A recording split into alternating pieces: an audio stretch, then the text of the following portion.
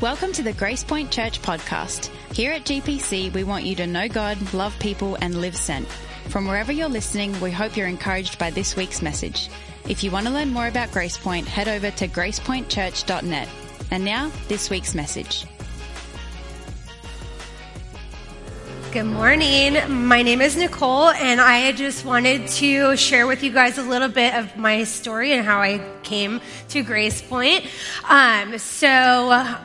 Matt and Brooke Gray are my friends, and I met them in a recovery program, and they invited me to Grace Point.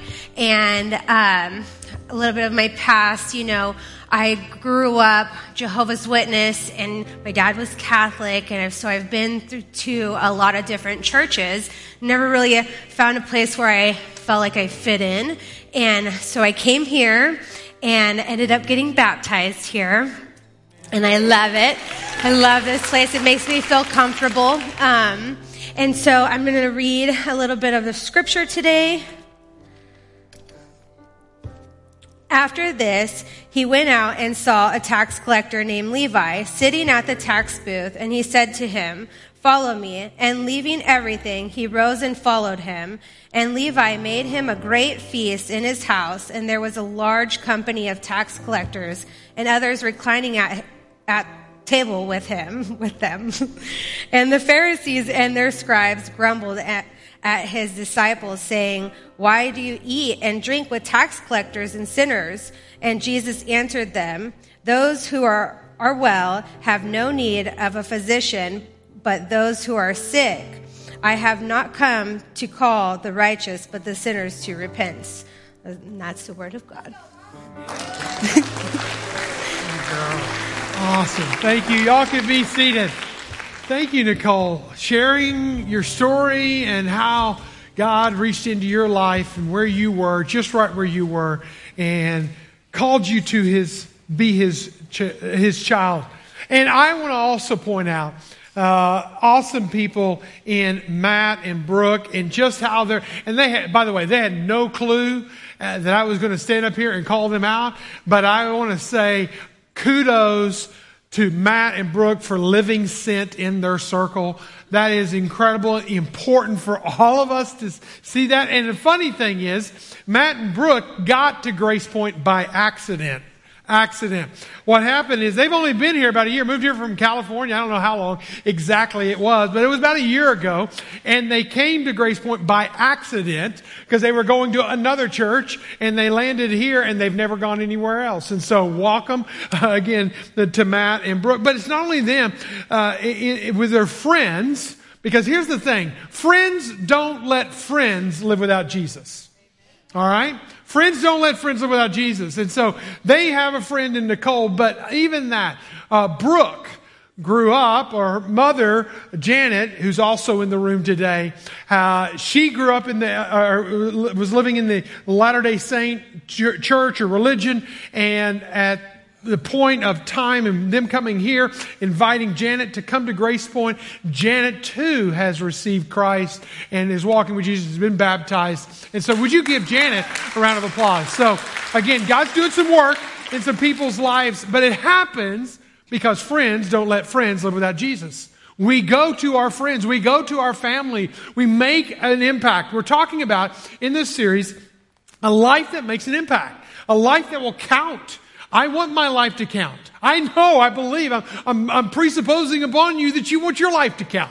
You want to make an impact. You want to leave a thumbprint. You want to have a legacy, not only for this generation, but generations to come. And God does this great work in us. He does it, first of all, internally inside of our own hearts. As we become children of God, we become a disciple of His. We're living out this walk with Jesus, this journey with Jesus. But it's not just that our life counts ourselves internally, but God does externally as we take that beautiful message in relationship with Jesus. As we take that calling to be a disciple and understand its full breadth and depth, that we are not only as a disciple, we are called to make disciples. That we actually go out and go beyond and go to our friends and go to our family. Now, if you were here last week, and you might take your card out, we had a card that we asked you to identify 3 people. God lays on your heart, identify 3 people that you could identify and say,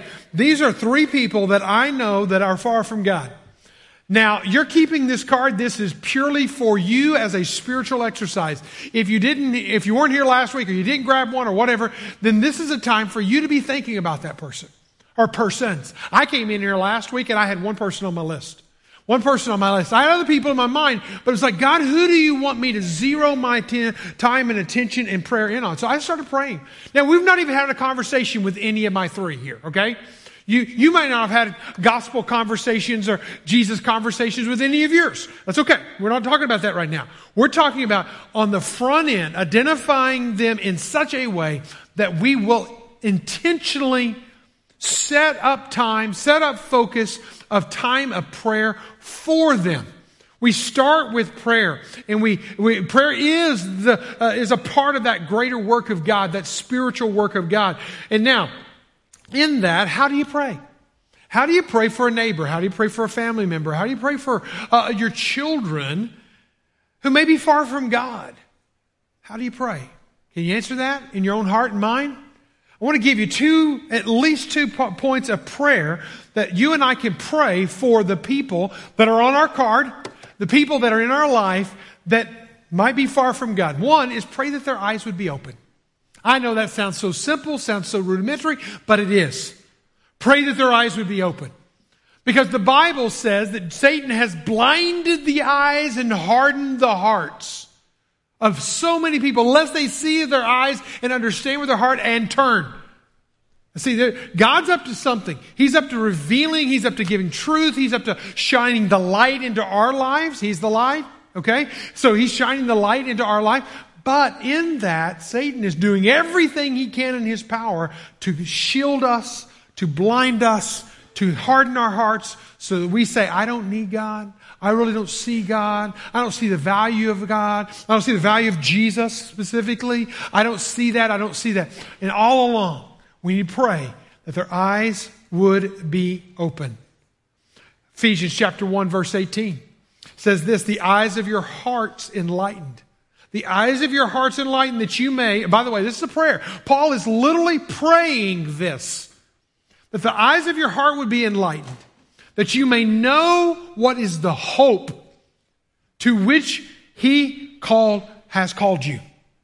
And what are the riches of His glorious inheritance. Now just set on that for a moment. I'm supposed to pray for my friends on my card, in my life. I'm supposed to pray for my family members that their eyes would be open so that what they would see would be the hope of Jesus. The hope of Jesus. Man, we are longing for hope in our world, right? Well, where do we find that hope? We need a depth, a riches that is deeper than money, that's deeper than time, that is an inheritance from the God of the universe. And Satan is trying to blind our friends, our family members' eyes to that very truth. And my friends, there is salvation, as it says in the book of Acts, there is salvation in no other than Jesus Christ. For there's no other name under heaven given among men by which men must be saved. And so here it is that I need to pray for my friends, my family members. If I'm going to live a life of impact, a life that counts, I need to pray that their eyes would be open. But number 2, I need to pray that they see Jesus in me. That they see, they sense, they hear Jesus in me. That I look, listen, lead, and love a bit more like Jesus every day. That when I am in this world and I am in their circles and I'm on their teams and I'm at their sports and I'm at their gym and I'm doing my things wherever I live, work, learn, and play with my friends, that they will see Jesus. They will sense Him, and that they will hear, literally in my words, my actions and reactions, that they will hear Jesus. Adrian Rogers was a mentor that I looked up to so much growing up in the early part of my ministry. He said this, the greatest argument for Christianity and the greatest argument against Christianity is the life of a Christian. I want to be an argument for it. How do I do that? Well, as Jesus said to His disciples, let your light shine. Let your light shine in this world. Let the world see the light of Christ in you. The light of Christ? How do I get that light of Christ? It's like the moon reflecting the sun. The moon has no light of its own. It only reflects what the sun puts on it. Listen, I am a reflection of Jesus. I pray that my friends see Jesus, experience Jesus, fall in love with Jesus because of my life. Let your light shine before men, others, that they may see your good works, glorify the Father who is in heaven. My talk talks. My walk walks. But my talk talks louder than my talks. That's right. That's such a tongue twister. I even messed it up in the first service, and I practiced it 17 times this week. Nobody likes to watch a video when the video is doing one thing and the audio is doing another. I mean, I'll turn that video off as fast as I can. Well, listen, when our life and our words do not match our life, then you're a turnoff. I'm not shining the light of Christ in this world. So here's what I want you to do. I want you to take your card, even if you don't have any names on it right now. I want you to take your card and I want you to put it in your hand. Because when we're not just going to talk about prayer, I want us to pray. I want us to pray for our friends, for our family, for those that God has put in our life. And I want you to get one or two names right now in your heart and your soul. And let's join together in prayer. Father, thank you. Thank you for sending your Son. And we just sang about a suffering Son of God who came, He lived, He loved, He died, He rose again so that we might have life, so that we might have light, so that we could shine that light, so that others would see that light in us and then in turn glorify you, worship you, follow you. And Lord, I'm not making Matt and Brooke a saint, but Father, I am saying that, God, thank you for our people who understand the power and the beauty of a relationship with Jesus and that will live sent. And so, Father, right now, I want to pray for the people on our cards, the people on our hearts. I want to pray that, Lord, that you would open their eyes. Open their eyes. Help them to see hope is in you. Help them to see the riches of life and fullness of life is in you. And Father, help them to not be blinded any longer to that. And Father, use my life. Use my life. Use my words. Use my actions. Use my reactions to be a light of Jesus. That they will sense, they will see, and they will hear you in me. Father, we commit our friends, our family members to you right now. And all God's people said, amen. Man, I hope that you'll set a timer on your phone. I have time set on my phone at 10:40 every day, and I have two things I focus on. I pray for an unreached people group in this world at 10:40, and then I pray for my friends on my card at 10:40 every day. Take your Bibles and let's look at Luke chapter 5. This is a part of the message, I promise you. It is a part of it because we are building up here. We are one step leads to the next step. After you identify, after you pray, after you've really sought God on behalf of your friends and family, what then? What then? It's a beautiful work of God that God wants to do in and through. And we saw it last week when Jesus literally is walking through the crowded streets of Jericho and all the people are around him and he sees Zacchaeus. A wee little man, and a wee little man was he who climbed up in a sycamore tree for the Lord he wanted to see. Can I get an amen to that? Y'all remember that as a kid? But Jesus sees him. Jesus calls him down. Jesus goes to his house. I mean, it's a crazy thing. That's at Luke 19. Now we're going back to Luke 5. I want you going to see something. A pattern and a trend in Jesus. He did it in Luke 19, but it's not just one off. He does it in Luke 5. He does it throughout the scriptures. He's going to do what we're talking about here today. And here's the thing, a life principle that is so powerful whenever you look at Zacchaeus, because Zacchaeus was such the evil one. He was an extorter. He was an abuser. He was a thief. Literally, the Talmud calls the tax collectors thieves, robbers. He could have indicted Zach, but he didn't. He invited Zach. Invited him into his circle. Invited him into a conversation. Invited him in. And here's a life principle for you. Jesus didn't let a man's past stand in the way of his future. God's about making life new. He's not just turning over leaves. He's about making life new. Jesus said, I came to seek and to save. The Son of Man came to seek and to save the lost. That Son of Man phrase is a very important phrase. It's a messianic phrase that refers to Jesus being of heavenly origin, but of earthly mission. It's used 82 times in the New Testament. 82 times is no small amount. It's a title given to Jesus. Okay, now with that though, there's this one little word that's added onto a phrase that's mentioned 3 other occasions in Scripture. We're looking at all 3 of them in this series. The Son of Man came.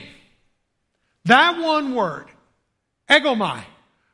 Egomai means the idea of something here that is a continuous action, because it's written in the indicative mood that mainly means that it didn't just happen once, it didn't just happen in the past, it's not a futuristic thing, it is happening, it's happening today, it's happening tomorrow, it's happening in Luke 5, and it's all the way happening in Luke 19. It's simply the way Jesus did his life.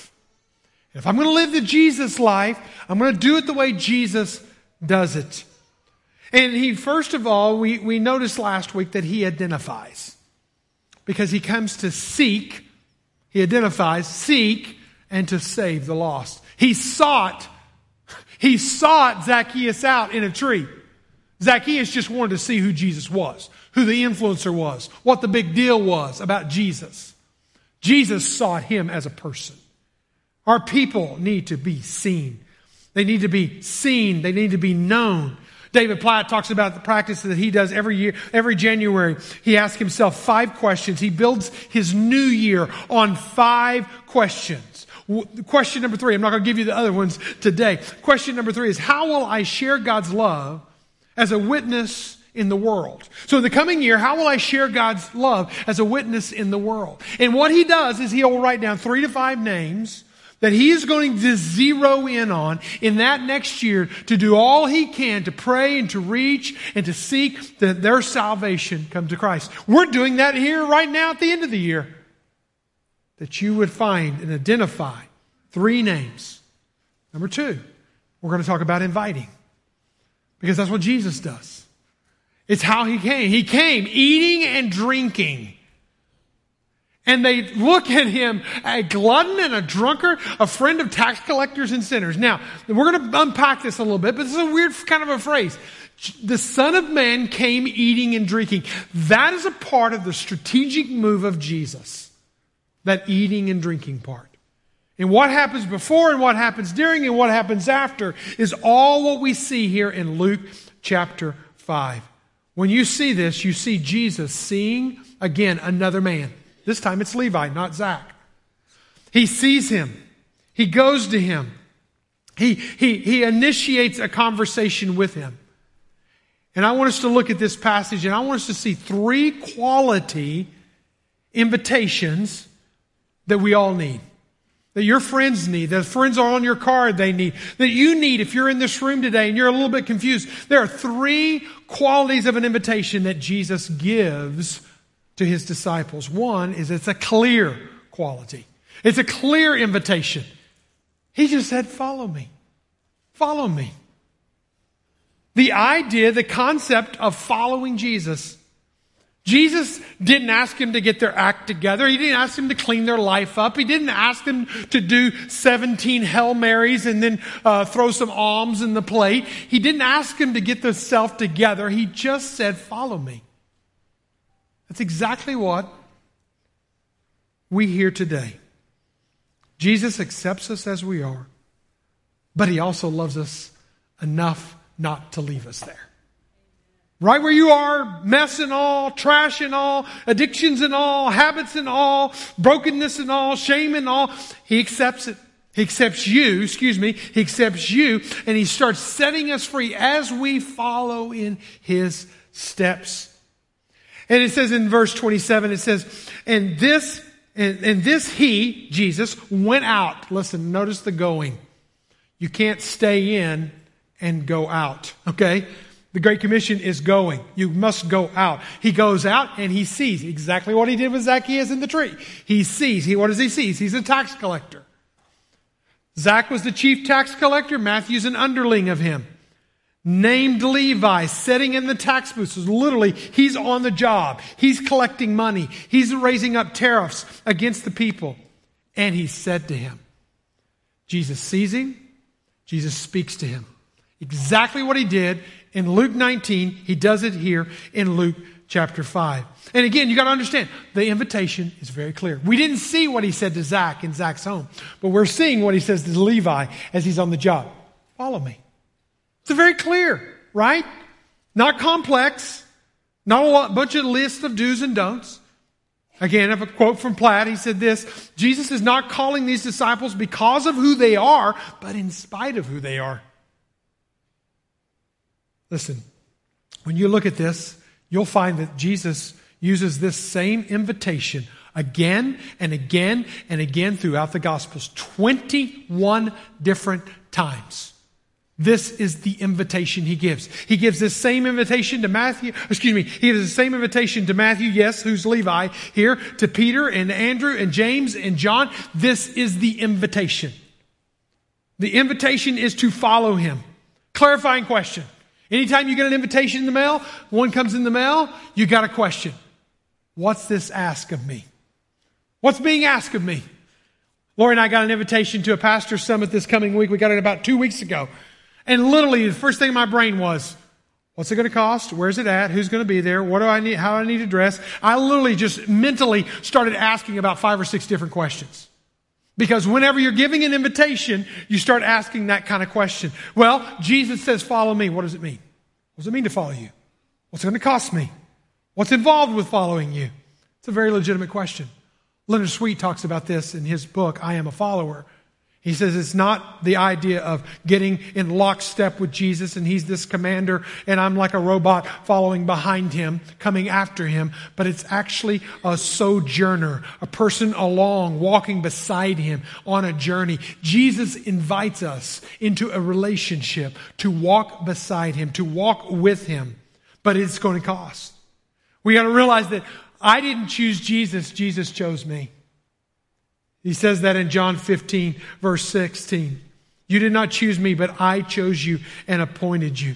He's calling us to follow him, but what that means is that if anyone is going to come after him, we must be willing to deny ourselves, take up our cross daily, and follow him. This is not easy. I'm not saying being a disciple is easy. Accepting that calling and invitation is easy. In fact, Paul said, I got to die daily. I have to die every single day that I live. Luke 14:33, you cannot become my disciple without giving up everything you own. Well, wait, time out. I don't want to follow that. That sounds like a drudgery. No, he's setting us free from anything else that can tie us down and hold us back. Listen, if you're not leading, if you are leading, you're not following. And if you're following, you're not leading. Is Jesus calling the shots in your life? How did Levi, because he'll be called Matthew in the next chapter. He's Levi right now. How did Levi respond to this? He literally left everything. Verse 28, and leaving everything, he rose and followed him. It's kind of big. Because you know what? Peter, James, and John, when they got that same invitation, they dropped their nets and they followed Jesus. It says immediately. But many scholars believe that what Matthew did was a far more costly sacrifice. Because if Jesus' movement doesn't work out, guess what? These guys can go pick up their nets. They've got a trade. They can go back to fishing. They've got family business there. They can be employed in a heartbeat again. Matthew, he's going to be leaving a position that was prized, that was wealthy. He'll be replaced in a heartbeat, and Rome will blackball him. He has nothing to go back to. So when he follows Jesus, he puts everything on the table to follow Jesus. The invitation that we have today is to follow him. It's clear. But it's also a barrier breaker. The invitation, the call of Jesus is a barrier breaker. He breaks down walls. He doesn't build walls. Jesus has this incredible knack about him. Look at verse 29. He says, and Levi made a great feast in his house. This is his response. He becomes a follower. He turns around and immediately Levi lives sent. Because what he does is he invites all of his tax collector friends to join him for a feast that Jesus is going to be at. You talk about, you don't have to get mature. You don't have to be a Christian for so many years. You just follow Jesus and boom, you are ready to live sent and bring people to Jesus. Here's a clarifying question then. Again, you get the invitation. I want to know what it's going to cost. I want to know who else is going to be there. Who else is welcomed here? And Jesus makes it clear that his invitation, everyone is welcome. Everyone is welcome. The worst are welcome. The worst. This is the way the New Living Translation puts verse 30. He says, why do you eat with and drink with such scum? That's pretty harsh words, right? But that's how the Pharisees were looking at these tax collectors. So Jesus would eat with, and I'm putting quotations around the worst because they're not necessarily the worst. That's just how society branded them, the worst. But he also ate with the best. There was a time that a Pharisee asked him to eat with him. And what does Jesus do? No, you're too good. I can't do that. No, he leans in and he sits down and he has a meal with him. I want you to see something. There's going to be a trend in Jesus' life. The Son of Man came eating and drinking. That is not just a point of reference. That's no small thing. He literally is living out the strategy of breaking down walls to have conversations and to be with people. Jesus does this throughout the gospel, especially the Gospel of Luke. You find Jesus in chapter 5 with the tax collectors. You find Jesus with Simon the Pharisee eating again. You find Jesus feeding 5,000 people in Luke 9. I'm not going to read them all. But you can see a pattern and a trend here that Jesus sat and he ate and he talked about food. Listen, there's maybe not a lot of things I'm Christ-like, but there's one thing I am Christ-like. I like to eat and I like to be thinking about food. And that's exactly what Jesus is doing. He's eating and he's talking and he's setting down the strategy. Behind this is captured in a famous essay by British anthropologist Mary Douglas. Calls this the boundary markers. Calls food, time together at the table, boundary markers. That we literally separate societies and segments of society based on food. Think about the civil rights movement. The whites ate here, the blacks ate there. Separation, a boundary marker. You can't eat in here. There are places in Northwest Arkansas I can't afford to go eat at. All right? I just can't go there. It's too expensive for me. So even sociologically today, socioeconomically today, there are boundary markers. But what does Jesus do? He brings the boundaries down. And it doesn't matter if you're the good guy or you're the bad guy. Jesus will pull up to the table and he will sit down and eat. And he calls us as his followers to go out and invite people in to do the same thing. Luke 14. He says, go out into the highways and the hedges and compel the people to come in that my house may be filled. Thank you. Again, Matt and Brooke, for going out into the highways and hedges to bring people in. For I tell you, none of those men, there were people who were refusing to have the meal with Jesus, none of those men who were invited shall taste of my banquet. Even then, Jesus is referring to a banquet feast together. Listen, I don't know if you know this, but it's 39 days till Thanksgiving. Amen? I love it. My favorite meals of the year. All right? 39 days. Here's a challenge for you. Maybe it's one of these. Find somebody far from God, a different religion, a different faith, no faith at all. Invite them to your table. It's a boundary breaker. We sit down together, we share a meal together, we eat and drink together. I can only imagine when Jesus sits down and he's eating and he's drinking with tax collectors and sinners. Is he getting the wine and is he pouring it? Is he breaking the bread and passing it? Because he's breaking down the barriers. You have an invite card. Step number 2 this week, be thinking about a time you could have coffee, have a meal. Invite somebody into your home. Take someone to lunch. Whenever I went to Greece for the very first time, we were working with refugees that are coming from Syria, from Iran, from Iraq, just from all over the Middle East. And it was just dumping into Athens, and we were going there. And I can remember the first time I sat down with Fotis Romeos, the pastor of New Life Church, who's become a dear friend of mine over the years, sitting down with him, and he said, Mike, because I said, man, our church is ready. We'll feed, we'll clothe, we'll do whatever. What can we do with the refugees? How can we feed them, take care of them? He said, Mike, we don't feed refugees. To be honest with you, he paused. I was kind of caught off by that. We don't feed the refugees. We eat with them. Oh, that changes the dynamics. Me serving you puts me in a superior position versus if I'm going to sit down and eat the same thing you're eating. I've eaten, listen, since that encounter with Fotis Romeos, I've had more meals with Muslims and former Muslims than I ever had in the previous years of my life.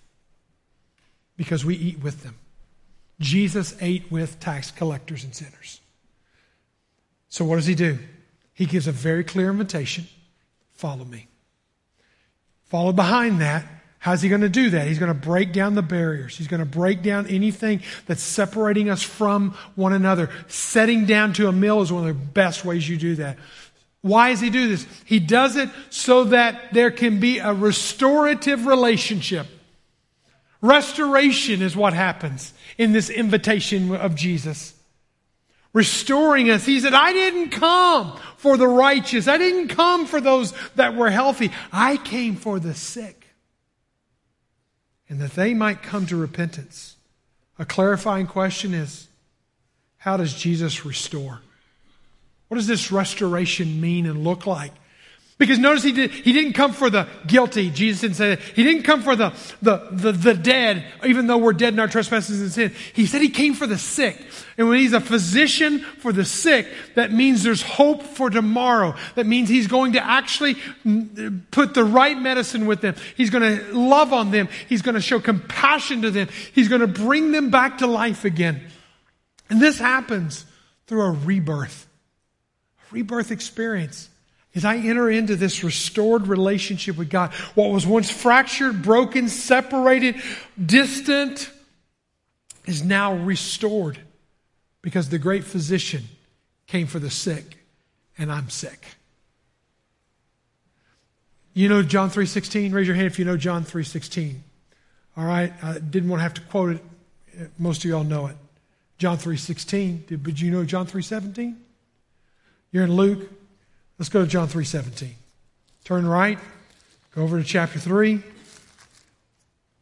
I like to hear pages turning or fingers scrolling.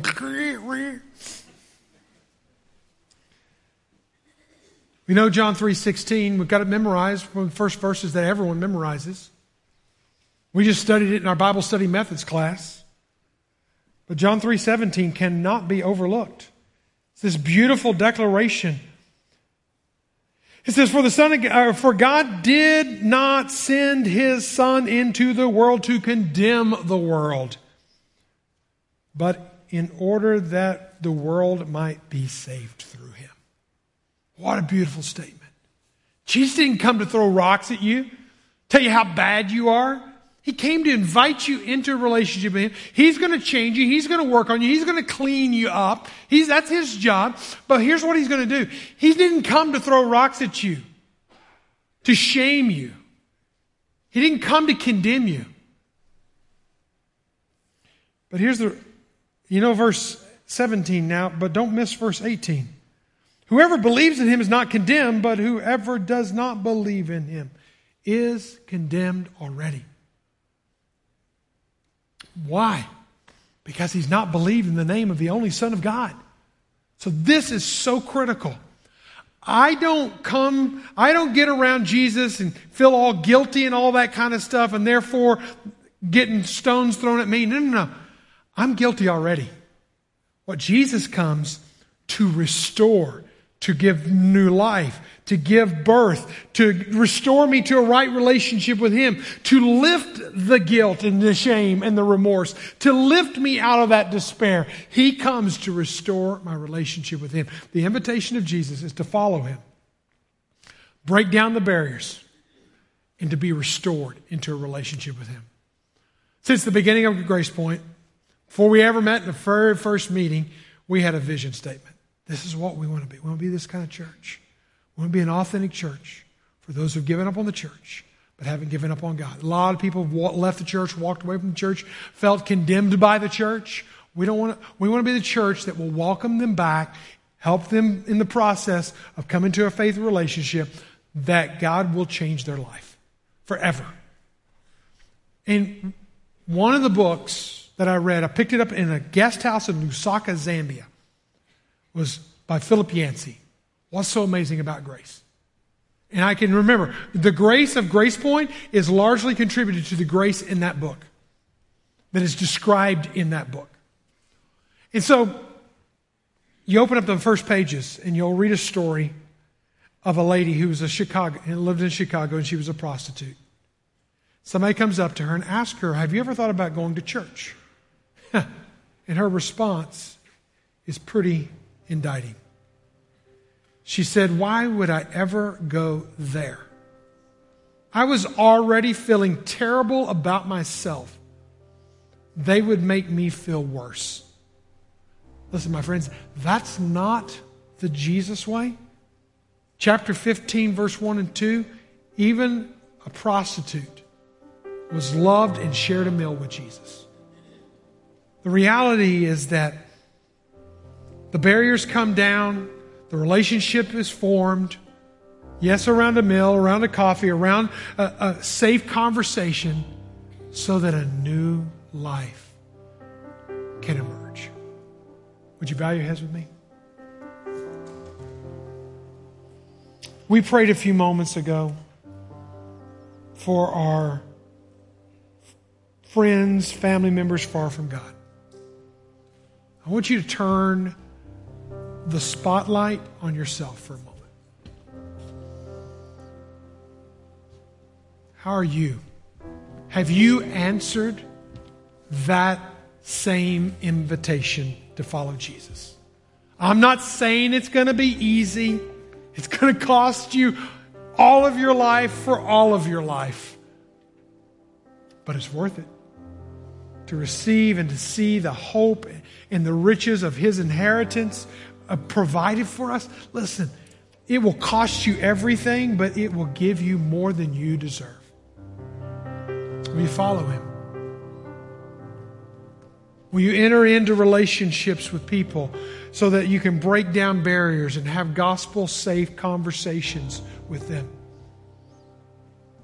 Are you in a restored and reborn relationship with Jesus? If you're not, right here, right now, say something like this to Jesus. Jesus, I need you. Jesus, I need new life. Jesus, I want your life. I want your hope. I want your inheritance. I want you, Jesus. I want to follow you. And Jesus, I trust that you lived and you died and you rose again so that I could be in a relationship with you. And I'm trusting you. Just say those words to Jesus. I can't emphasize enough that if we've not believed, we are, according to John 3:18, we are living in a condemned state. Get out from that condemnation. Get out from that shame and guilt. Get out from that by believing and trusting and aligning your life to Jesus. If you do that today, do not leave this place without coming and seeing me or Lori or somebody that we can celebrate and talk about what next steps look like. Father, you know our hearts. You know every one of us. It's a level of brokenness and sin and sickness even. You did not come for the well. You came for the sick. Lord, would you heal our land? Would you heal our church? Would you heal our families? Would you heal our marriages? Would you heal our lives? Jesus, heal us. Restore us.